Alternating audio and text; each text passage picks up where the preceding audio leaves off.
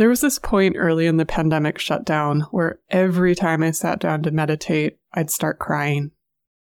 It was pretty instantaneous. Sit, close eyes, cue the weeping. And so I actually avoided checking in with myself in this way for a bit. It just felt like too much.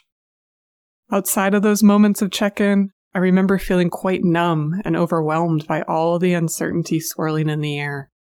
This was about when we were still bleaching our groceries because we just didn't know anything yet. So that may be why something eventually shifted and I came back to sitting and just letting myself cry. I almost weirdly looked forward to those moments of being with my intense feelings. What seems most remarkable to me now is that I actually had the space to cry every day. My Philly neighborhood was country levels quiet. I don't have children, and my partner and I didn't live together, so I wasn't navigating the friction of being in lockdown with other humans. It was mostly just me and my very quiet dog in our quiet house. As a leader of a business that supports small businesses, everyone around me, my team, our clients, was for very, very legit reasons freaking out. And in retrospect, if I hadn't had that space to be with my feelings, to grieve, I don't know if I could have shown up to help all of those disrupted businesses and support my team. Now, I'm sure that you have experienced loss at some, if not many points over the past few years. Maybe it was connected to a global event outside of your control, or maybe it was closer to home. The loss of a loved one, the loss of a part of your work, business, hell, even the daily routine of your favorite coffee shop run. And my point is, we're in a time of constant change. This change is happening at the very personal scale and at the global scale, and then at every point in between. Which means that for so many of us, grief is a near constant companion in our lives. And that loss and accompanying grief show up whether we have the space to deal or not. As I've been exploring failure, business closures, and endings during the Summer of Failure series I've been writing these past few months, I knew I wanted to close with a conversation about grieving. I wanted some help understanding what tools we might need during these times and to think through how we might make space for grief in our lives. How do we navigate all the feelings that come up around loss?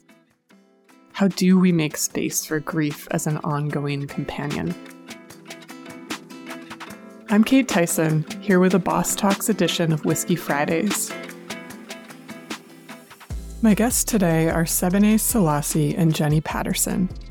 Sebene is a writer, teacher, and speaker who explores the themes of belonging, resilience, and well-being through meditation, creativity, and nature. She is the author of the book You Belong and writes the Substack Cosmic Connection.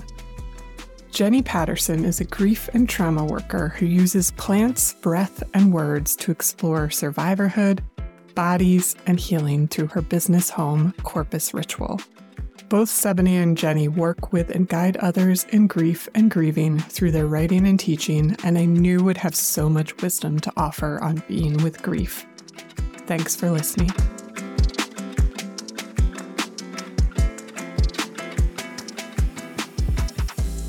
I'm so grateful for you both to be here today and to talk about this, interesting present topic about grief and grieving practices.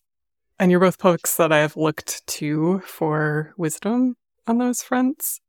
And I wanted to start with talking a bit about what is grief and how do we think about it in our lives now, especially in these times. I noticed that a lot of the messages I've been noticing from dominant culture, at least here in the US, tend to point to closure and acceptance as sort of the prescriptions for how we should grieve, maybe correctly grieve. And yet, particularly in these times of ongoing crisis, that feels like an extraordinarily unhelpful frame. And so I want to explore this idea of how to think about grief by starting actually with a personal question for both of you and ask you both where and how grief is showing up in your lives lately. And is there a different way to think about experiencing grief? And maybe Sebene, you might start. Yeah, well, I just want to start by saying thank you for having me here and having me here with Jennye, who I adore, and to explore something that's really poignant and I think is being talked about more, I notice. But at the same time, I feel there's a lot of confusion and maybe even disagreement about this. And even you naming that there is, this kind of push to have closure. And I also witnessed the opposite side of that where people are lost in their grief. So I just want to name that it's such a challenging topic because I think we've really lost our mooring culturally, and we've lost our traditional practices around grief. So grief is something that I've been really exploring a lot for the past 7 years. My mom died 7 years ago, November, and that was a huge loss and process for me. And then just to speak to your question, more recently and presently, I've been mourning the end of a marriage, a 14-year marriage. So, which is coming up on a year of that decision and process of physically separating our lives. And then the grief process continues in actually sort of sorting through all the emotional material around that.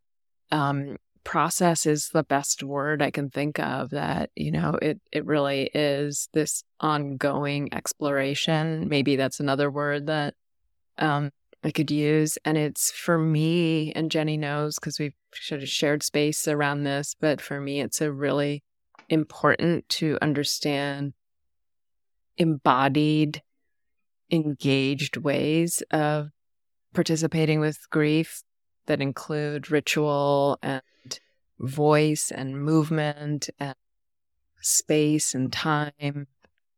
And I think that for me is what's been missing a lot from the larger conversation around grief, that it becomes only sort of a psycho-emotional process and excludes all of these other elements, including the elements and nature and all of these other things that can be part of our process with grief. Yeah. So maybe I'll stop there and let Jennye chime in. Yeah, I mean, same. I'm so happy to be here with both of you just because I've learned a lot and really appreciated both of your work over the years. And I just want to say the funny thing, because it felt like such a yes when you first reached out about being on together, because the day before you wrote, Sebene and I had just done a session together on grief in this larger breath program that I'm doing. And I was like, what? Like, this is just like, that's one of those like, I was like, yes, we were just doing that, so it's really sweet to be here.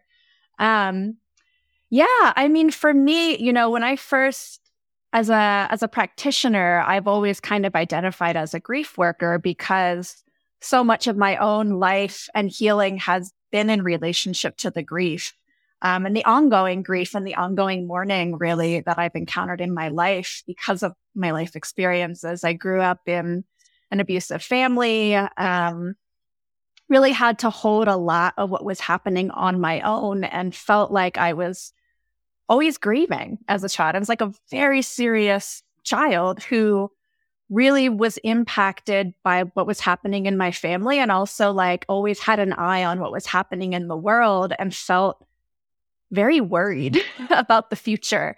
And I think as I've gotten older, and moved through the world in the ways that I have, the ongoing crisis that I've experienced personally, and then also just, again, having an eye on the world is a lot. And the last 3.5 years have been challenging for everybody in different ways. And I've had some really shocking losses. And I would say I'm still in the process. I'm coming up on the 2-year anniversary of the death of my dog super suddenly, kind of out of nowhere. And then followed by that, I fell down the stairs and shattered my foot and then had like a very traumatic and homophobic surgery. And the combination of those things was like overwhelming, honestly. And it still feels a bit overwhelming still. And it really kind of reconfigured how I feel about grief and how I work with grief for myself. Because in the 3 months after the injury and the surgery, I wasn't able to walk. I wasn't able to put any weight on my foot. So my grieving was just like contained to the space I was in. And it was intense to feel like I couldn't distract myself. I couldn't like go somewhere. I mean, I could go somewhere else, but I couldn't drive. You know, there were all of these limitations around what I could do and where I could go. And then it just kind of like shifted what I called on for support. You know, a lot of people in my life, like well-meaning dear ones, like saying things to me like, oh, well, how wonderful that you have all these tools at least. And I was like, I can't access any of my tools. Like, I don't want to breathe. I don't want to be alive, honestly. And, you know, the things that I called on were different. And I think I had to kind of find a space, of like language, like loss of language, because I couldn't find words to like let people know how serious it was for me. And then I had another massive loss this summer. A very dear friend of mine, someone who had like an instrumental role in my sense of safety in the world, died suddenly. And I just felt like I was just back in it again. Like, what the fuck do I even do with this? On top of, you know, climate crisis and the ongoing injustices and violences that so many of us are navigating. It just, I think for me, grieving has kind of shifted a lot over the years. And I feel like I'm still finding my way in it. You know, whenever I'm in the thick of it, I almost feel like I know nothing about it, even though I've spent my whole life navigating it to some degree. Thank you. Oh, there's so many threads I want to pull on now. Going back to something, Sebene, you said about sort of the other end of the spectrum, like when, you know, we can sort of get pulled towards closure, but also get pulled under, maybe. And I, you know, and I wonder, Jennye, if this is true for you, of sort of needing a new toolkit in these times. And I'm wondering kind of what that looks like. Like, is that embodiment? Is that nature? Like, where do we start to look for when the tools we've had are not enough? One of the things I have come to appreciate is the distinction between grief and mourning, which often is not made. They're used interchangeably, and they can be used interchangeably, you know, for certain contexts. But generally, grief is all of these emotions and experiences that we feel related to loss, and mourning are the practices or rituals or traditions that we use to process the grief, except that we've lost most of our mourning practices as a larger culture and even as individuals within distinct cultures. So the tools, I think, are a lot about those mourning practices and understanding how we relate to mourning, because I think a lot of times people only relate to the grief. And that will pull you under, because grief is a huge emotional soup that will be connected to so many aspects of loss. You know, I relate so much to the physical things that Jennye brought up because of my metastatic cancer, and because of a recent, you know, I've had 18 years of surgeries and debilitation and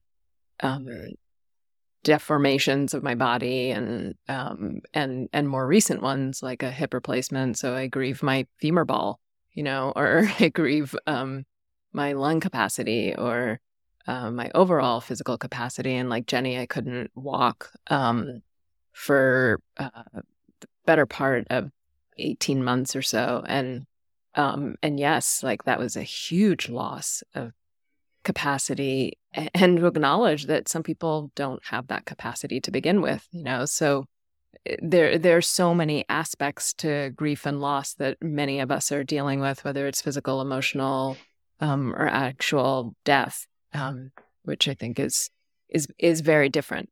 To lose a person is very different than to lose a capacity or even to lose a relationship or something like that. So for me, been really steeped in this. I taught a course recently Jennye was a part of around grief, and I loved exploring other cultural tools and kind of understanding what we've lost as moderns and in contemporary society in terms of all of these embodiments that you mentioned, yes, nature, yes, the voice, yes, song. Wailing was a big one for me. And my interest really peaked around this when my mom died, because even though I'm Ethiopian, I'm fairly disconnected from my Ethiopian, I'm half Eritrean too, and Eritrean cultures. But because of the nature of a parent dying, I was pulled into traditional mourning practices by the community around my mom. And I basically was surrounded by wailing for a year because that's the traditional practice. And it was amazing for me because it really helped to move the grief through my body. And it was also fascinating. So one example I've given is that my mom's best friend lives in the Bronx. And for the year after my mom died, which is the traditional kind of mourning period, every time my sister and I went to visit her, she would open the door and start wailing. And she in the meantime had lost a sister and another best friend. So, she did have a lot of grief, but I could tell she was not in that space. She was actually doing a performative action to help facilitate our mourning. And she would, do kind of the prostrations and the wailing and the sounds. And it's quite profound, the experience. And we would cry. And then, she would sort of slow it down. And then we would sit down and have lunch and talk and laugh. And she did that every time we went to see her. And that was such a gift. And the gift of these practices that are often done not by, the closest people, but by sort of the outer family or friends or community is a service, really. And so what kind of mourning rituals and practices have we lost for ourselves and within community that can help facilitate our grieving process?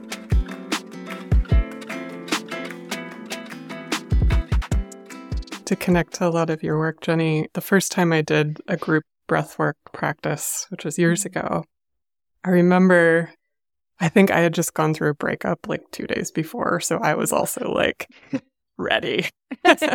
And so, and it was the first time I did this, and it was in person at the time. And I remember just sort of being like, you know what, I'm just going to go there, and just wailed and wept. And it set off this chain reaction. Like there was, the person next to me then started to weep, and I could tell it was sort of moving around the room.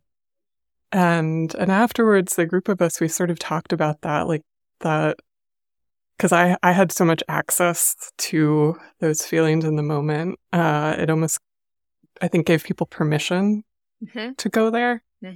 And so I maybe want to bring back to, and especially in your work, Jennye, like the communal aspect of this process. And like, how do we connect our own experiences with the collective to sort of, better process, I think, is maybe what we're talking about. Yeah. I mean, I was thinking about that while Sebene was talking, and just,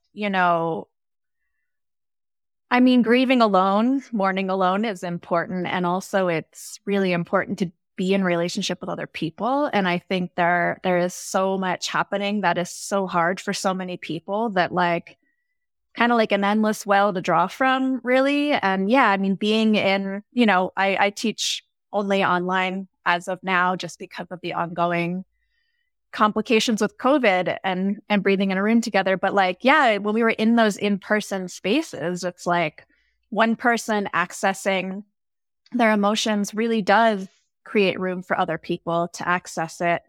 And I think that there can be a lot of shame around how hard something is for us or impacting us. And even for me in my personal life, it's like, going through these really difficult moments over the last few years, I had less and less patience to be around people who can't let me be in it, And I think like everyone, again, has their own relationship to grief and to loss and to navigating it.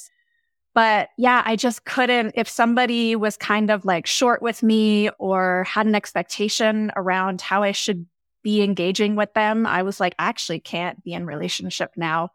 And it strengthened my other relationships with people who could just hold the heavy shit, and be in it and not have to try to give me a solution or, bring closure to it for me.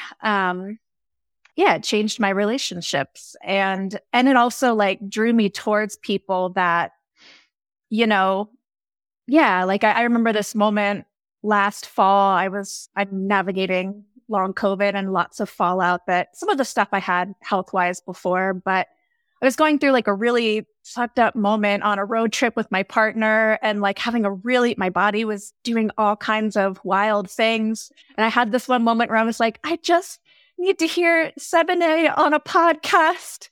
Just need to like hear somebody who is in the shit and knows it and like is not afraid of it.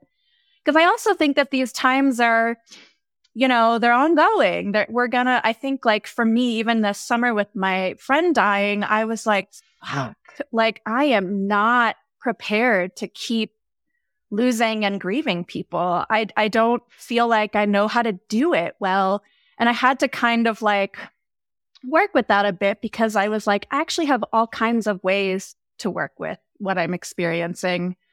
It just might not be in the timeline that other people expect, or they might not understand the necessity of it. But for me, I mean, a big part of my last 3 years has been being outside. I moved from New York City to so-called northern New Mexico, very rurally. So, I have a waterfall in my backyard. I have this like gorgeous hike that I can get to fairly easily when I'm able to walk. And so I'm just like outside as much as I can be. And I think that these moments of like big loss are portals. They really are. Like we come out on the other side different people. And so there's always a part of me that like, even when I'm in this shit, as I've gotten older, there's a part of me that's like, Jennye, this is like a really acute, special time, actually.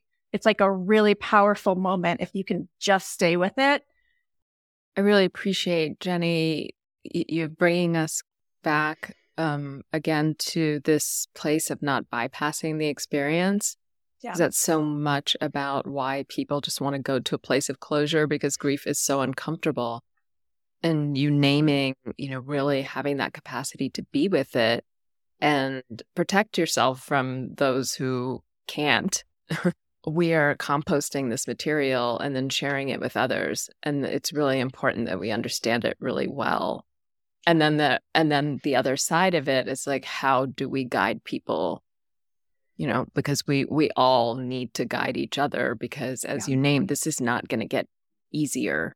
It may get easier for us, but externally, we can all read the writing on the wall, environmentally, socially, politically, that things are just getting more and more intense. And so how do we serve as clear and conscious carriers of the messages that people need? And we need to be able to go through it, to do that. And it's so delicate, it's such a delicate balance. And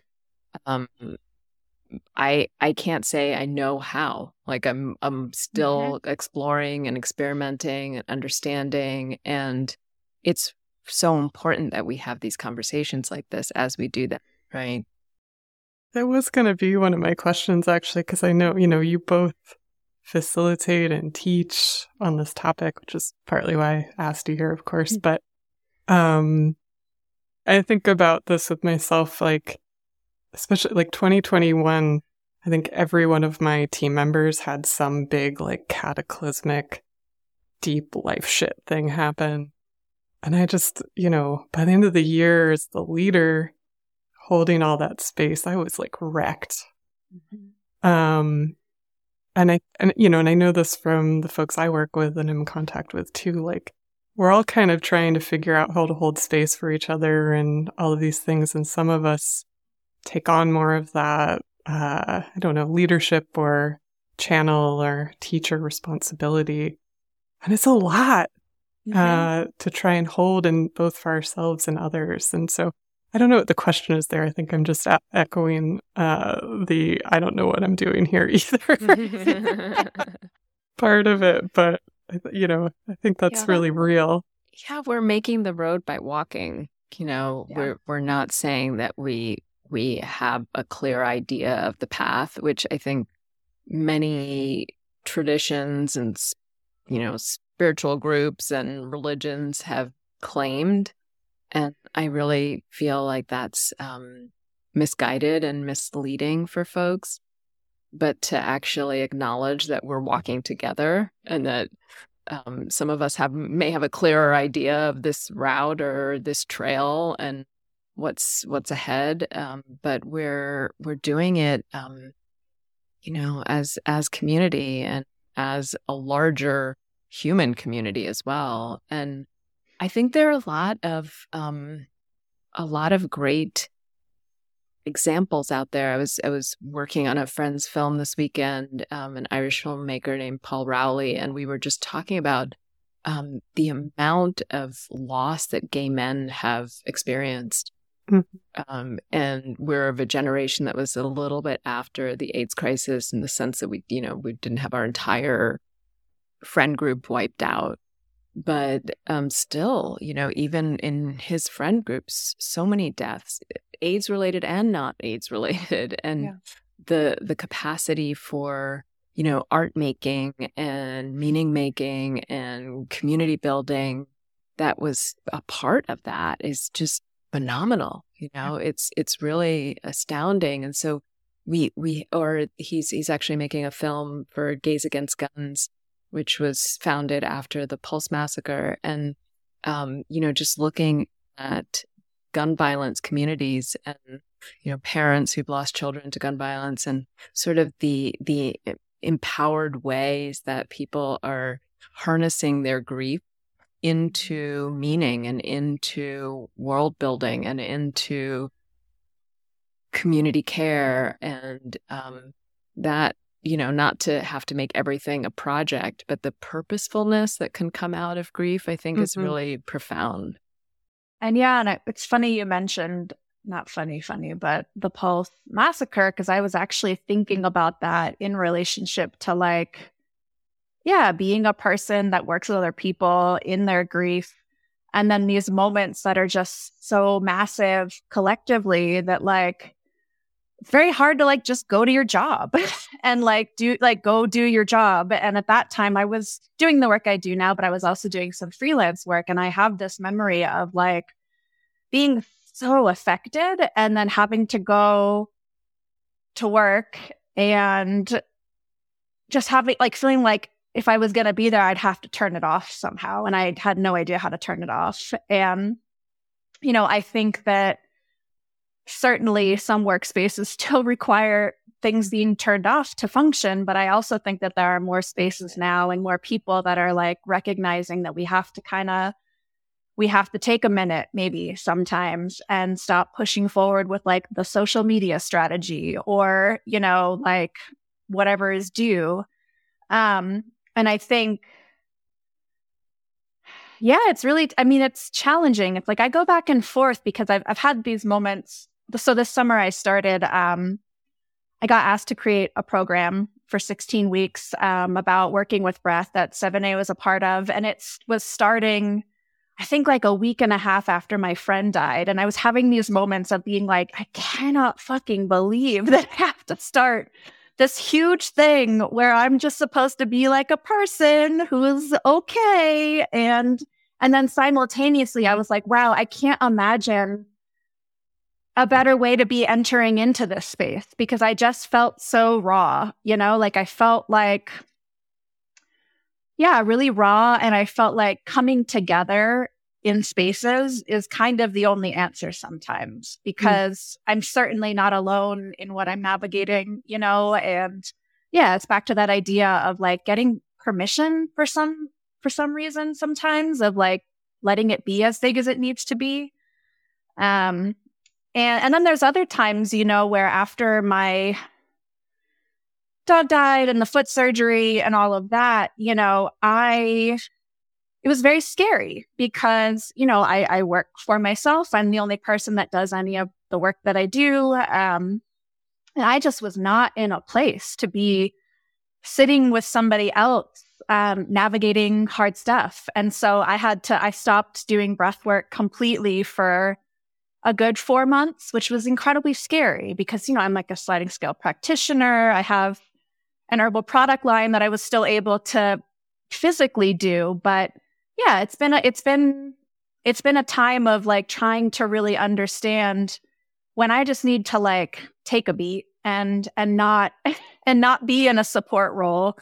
And yeah, it called for big changes that moment, and I did them and I survived them. So, it's nice to remember that I can pause some parts of my work because sometimes it felt incredibly unethical for me to just continue business as usual. Like I just was like, I cannot take people's money right now to like, I'm having a hard enough time sitting with my own shit, So yeah, it's required some shifting over the years, I think. And yeah, then we compost it. We come back and,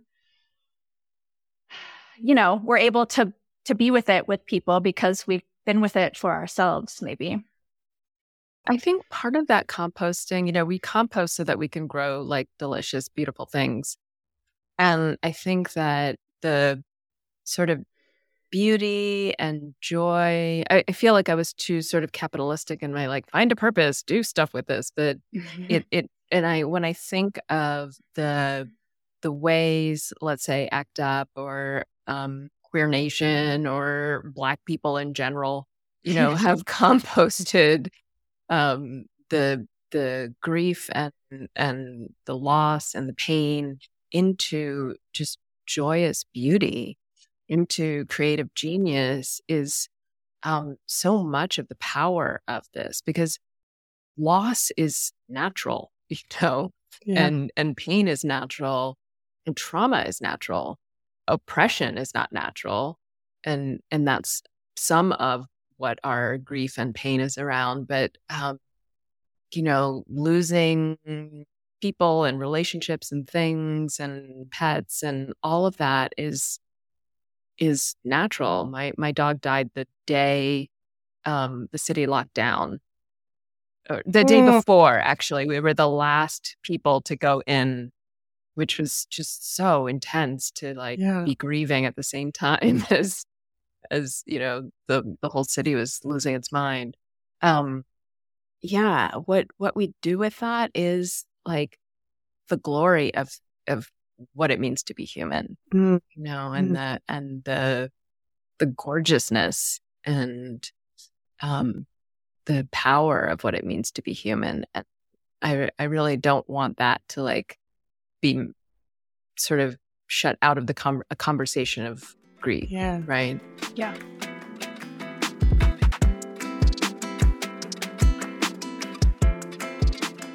One of the things I've been thinking of, and I sort of shared in my notes to you both, is that there's this way that grief is completely disruptive and really like anti-productive in the economic sense. Like, Jennye, you're talking about the ways that you had to shift your business and make space and turn money down, like your livelihood down, in order to make space for yourself and your grief process.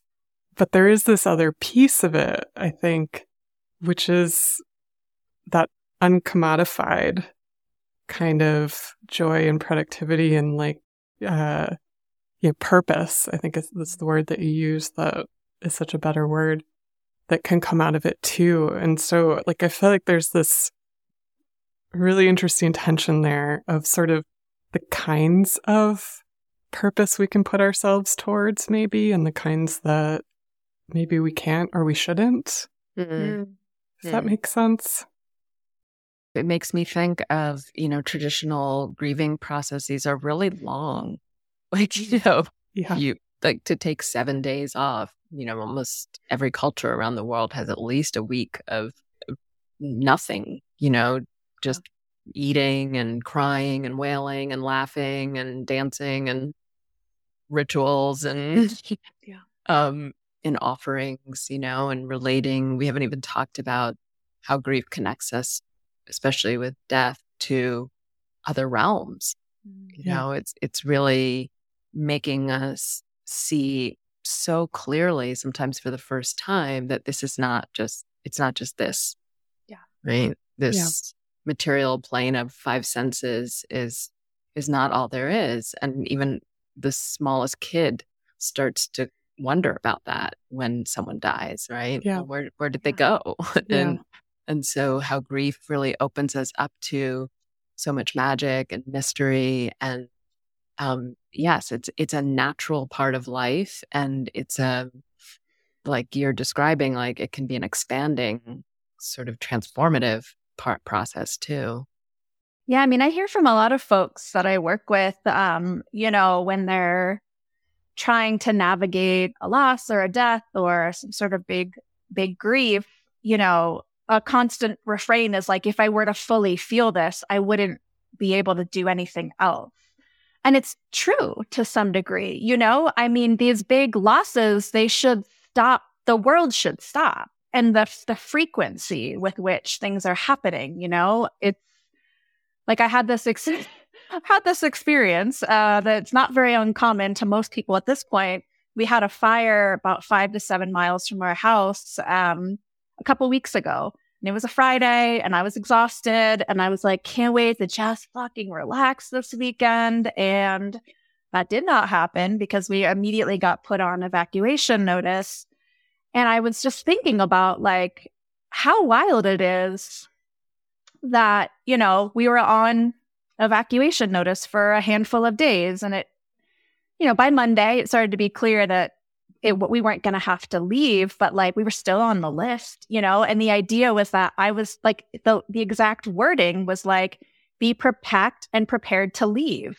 And I was like, how am I supposed to be packed and prepared to leave? And then also be like, well, I've got a meeting at 11 a.m. And, and I was actually talking with a few other folks connected to the work that I do. And another person was like navigating the recent hurricane on the East Coast. And we were all just like, this is kind of nuts.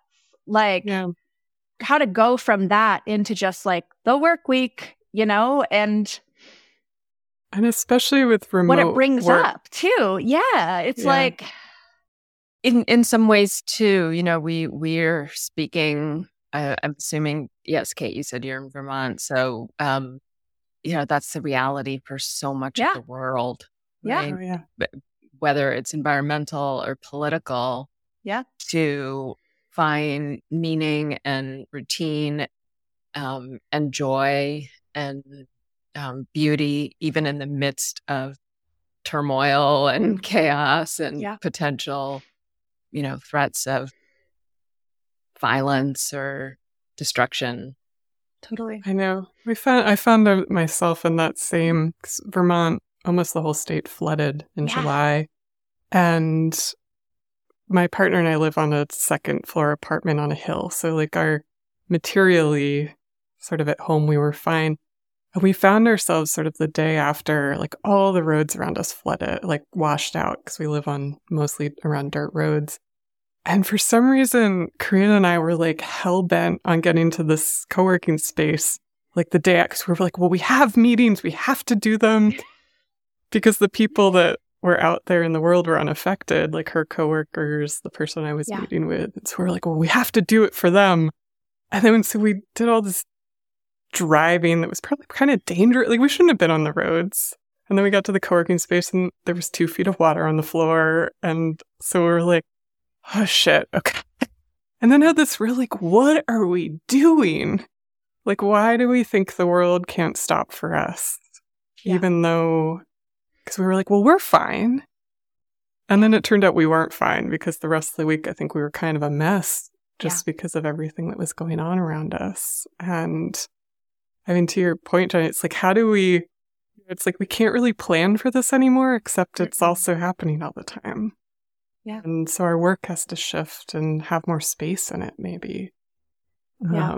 And that sort of like always busy, productive thing, it feels untenable at this point. It's like, how do we even have space for that? And it's hard because, we're embedded in systems that don't forgive.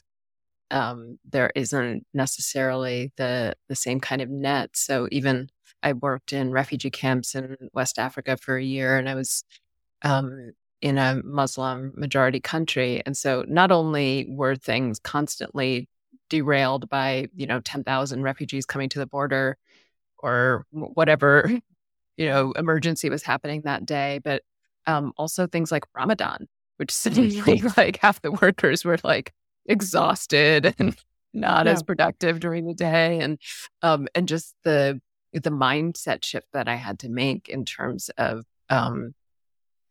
what I wanted to get done and what my agendas were and what was really happening, but also witnessing how there was a different sense, not that there wasn't exploitation or, corruption, which there was a lot of that, but there was also a lot of community care. And so when things did get disrupted, there were not necessarily government nets or even UNHCR nets, but there were the nets of community and people. And that's really different than I think how a lot of us live here.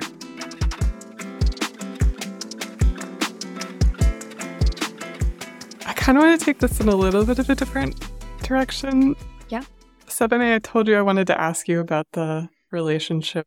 You've been writing a lot about the erotic lately in some really powerful ways, and they've been kind of working their way through my consciousness. And in particular, you were writing about erotic disruption recently.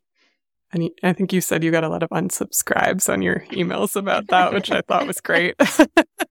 And you wrote about Audre Lorde saying that the erotic is rooted in the power of our unexpressed or unrecognized feeling. And it struck me that grief can kind of be expressed, talked about in that way too. And I'm wondering if you wouldn't mind speaking a bit about what you mean by erotic disruption and if there is any connection for you between grief and the erotic. Yeah, to give credit to Audre Lorde and her popular essay, and the erotic as power, uses of the erotic as power, that she's talking about not just the sexual, as you were sort of intimating, that it's really an idea of the erotic that embraces the sensual aspect of life. And that when we can really engage with our senses and not just our thinking minds about things, that we're more fully expressed. And that includes the sexual, but it's really engaging with life in this way that is really present. It can sort of tie in a lot of sort of the things that are circulating now, like quote unquote mindfulness, which is the worst title name for being aware and present, but really that just embodied awareness, that full presence. And I think that other side of grief, of getting lost and the cutting off from grief, of thinking that it needs to be one and done, they're both disconnected from the central experience of grief. Mm-hmm. Yeah. One is sort of drowned in, people talk about it like it's feeling, but it's not. I don't feel like it's true sensory experience. It's more like a flooding that has a numbness to it in a sense, because it can't distinguish the moment-to-moment experience. It's sort of lost in this overall kind of amorphous experience of sorrow or whatever it is. But that's not what's happening, actually, because that's not how the sensory body works. You can't be lost completely in only one sensory feeling. And so for me, the erotic disruption is really starting to tune into what's happening. So with grief, it would be like, what are you really experiencing? Because sometimes it's laughter. Like even as my mom was dying, like I was actually talking to her. My mom died in London. She had a stroke in Ethiopia. I took her to London. I went to Ethiopia. I took her to London because she couldn't get care there. And she died in London. And I was talking to that same best friend in the Bronx. And I was telling her that my mom was uncommunicative, but she had been somehow mean to me. Like she still managed to be mean to me. And her friend's response was, well, it sounds like she's at least coming back. Like that's your mom. Which is hilarious, And so even in those moments, like we can have these other sensory experiences of joy or laughter or so to know our experience, takes that capacity of presence and awareness that many people don't have because they're just going forward in their life and on the hamster wheel. And so, yes, grief feels like this overwhelming sort of amorphous experience. And so, the erotic disruption for me, I named it that because I'm going through menopause and I had to really start to distinguish my sexual experience as a menopausal woman in differentiation from my non-menopausal, my years of fertility, and they're really different sexual experiences. And I've been so conditioned by decades of having a cycle that I didn't really understand what my body is like now. And it requires paying attention in that way. And so, yes, I think we can bring that same kind of awareness and attention to our experience of grief.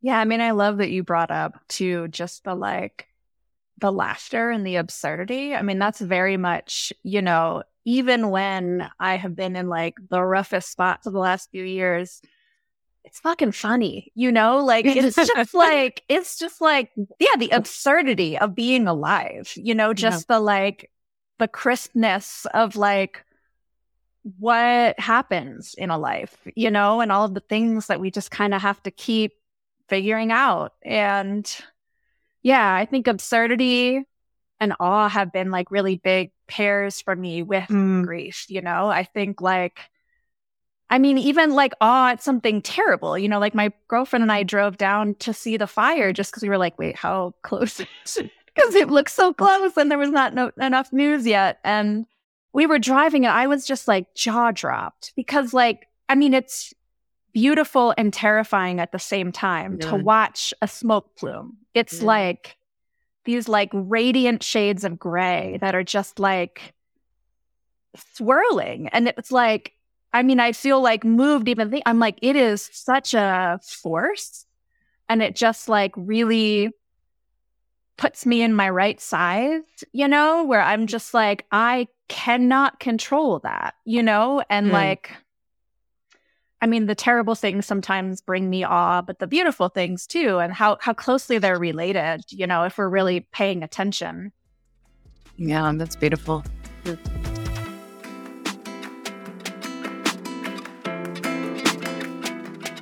The sort of rabbit hole I've been in this summer is about endings and failure and in a lot of sense, I think people needing to make difficult choices about wrapping something up, saying goodbye, deciding that they're going to intentionally fail or like not do something anymore. And I've noticed with a lot of folks, there's almost can be this sense of stuckness and sort of staying with the pain that you're familiar with maybe, or the thing you're familiar with that needs to change. Because either there's this sort of uncertainty and overwhelm of the uncertainty of like, well, what will be on the other side? What will I have to process around that loss or that decision? And then sometimes also this like, I don't have time for that. Like this is going to open a whole can of worms for me and I don't have time for that. And so I'd love to hear both your thoughts on that sort of like contending with the overwhelm when we do have a choice about it, so to speak. Well, I'll just name really quickly that I taught this course about grief this summer, and I didn't know what my next offering was going to be, but I quickly realized that I wanted to teach something about change. Because I realized how exactly what you're saying, how intimately they're connected, and how, I have a Buddhist background, and change and impermanence are sort of this core teaching, but even more so than a lot of people understand, like it's considered the most important teaching in a lot of the classical teachings and writings. And I was sort of coming from this premise that like change is so difficult. It's like the thing that we're always avoiding, and grief points to that so directly. And so I think finding our way of intentionally and consciously working with change and the cycles of life in general is such a powerful support for our grief and loss and mourning processes, but also just for all of the things we're talking about. Like our world is rapidly changing. It's going to continue. Yeah. We can, sort of lament about that as much as we want, but we also need to catch up with like, well, how do we meet this change, and what does that look like, and how do we work with it in a way that's emergent and community centered and focused on collective well-being and all of that. Yeah, I mean, I think I feel similar. I think it can feel really hard to kind of have to keep encountering the changes needed. And then also like taking a larger view, it's like each of us have encountered so much change throughout our lives in all kinds of ways. And I think when we're in the thick of that moment again, it's hard to see the other side. And I think that's okay, because I think that the process is sometimes we can't see the other side, and sometimes there might be lots of different directions for the other side that we can move towards. And I think for me, historically at least, and maybe a little less so these days, like I used to really have a lot of, I guess I still do, a lot of appreciation for like staying in the shit. And I used to teach this writing workshop, multi-week workshop. I taught it at like Needle Exchanges and a LGBTQ center and with survivors of sexual violence. And I called it wound dwelling, this idea of like staying in the wound if we need to for a little bit. And even to what Sebene was saying, like letting that wound be something that's generative, I mean, not on command and not through production necessarily, but like the value of staying in that place when we need to, and then learning through that process when we want to move out of it. And yeah, again, I think it comes back to moving beyond the pressures of what people think grief looks like, the process of it. And yeah, like what changes on the other side, because sometimes the changes are really incredible. I mean, I feel simultaneously completely overwhelmed and disconnected from everything that's happening. And then at other moments, I'm like, wow, I feel so connected to everything. And I think like letting those things exist at once, has been important for me. And yeah, collectively, it's like, I think that's where a lot of the struggle in all kinds of ways is coming from, is the unwillingness to change, like to allow change to happen. And there's really good reasons why it's hard. Yeah. But, I think it's also like, I mean, even with the last 3.5 years, the amount of change that people have encountered, again, it's massive. And in some ways, it's like, it's a resource to know that we can do it because we've already had to over and over. I'd love to ask you one last question, which is, what's the best way for someone listening to connect to more of your work on this topic and also just more of your work in general? My website is just my name, sebeneselassie.com. And the best way to connect to me is through my Substack, which you can find from my website. And I send out newsletters on the new moon, the full moon, and the last quarter moon. Highly recommend Sebene's Substack. I love it. Same. Yeah, I think for me, my website's corpusritual.com, and I'm Corpus Ritual on Instagram. And I am doing a writing and breath workshop on October 3rd, but it might not be out by then. But I'm hopefully going to keep offering them because I took a break from it because I was in my shit. And now I'm like, you know what? Let's get back into that space together. So yeah, I'm going to be doing more of that. And then my Substack that I call Love What Survives is, I don't know what's going on there, but it's a meandering exploration of grief, I would definitely say, and change and loss. And so, yeah, that's where I'll be. I'll link all that in the show notes, but I also heartily recommend both of your Substacks and writing there. I love reading them. All right. Thank you both. Thank you. Thank you so much. Thanks for listening to Whiskey Fridays. You can find Sebene's work at sebeneselassie.com and Jennye's work at corpusritual.com. They both have fantastic Substacks, which you should definitely subscribe to. If this episode resonated with you in any way, we'd love for you to share it with a friend. As always, you can find me, Kate Tyson, at wonderwellconsulting.com and at katetyson.substack.com.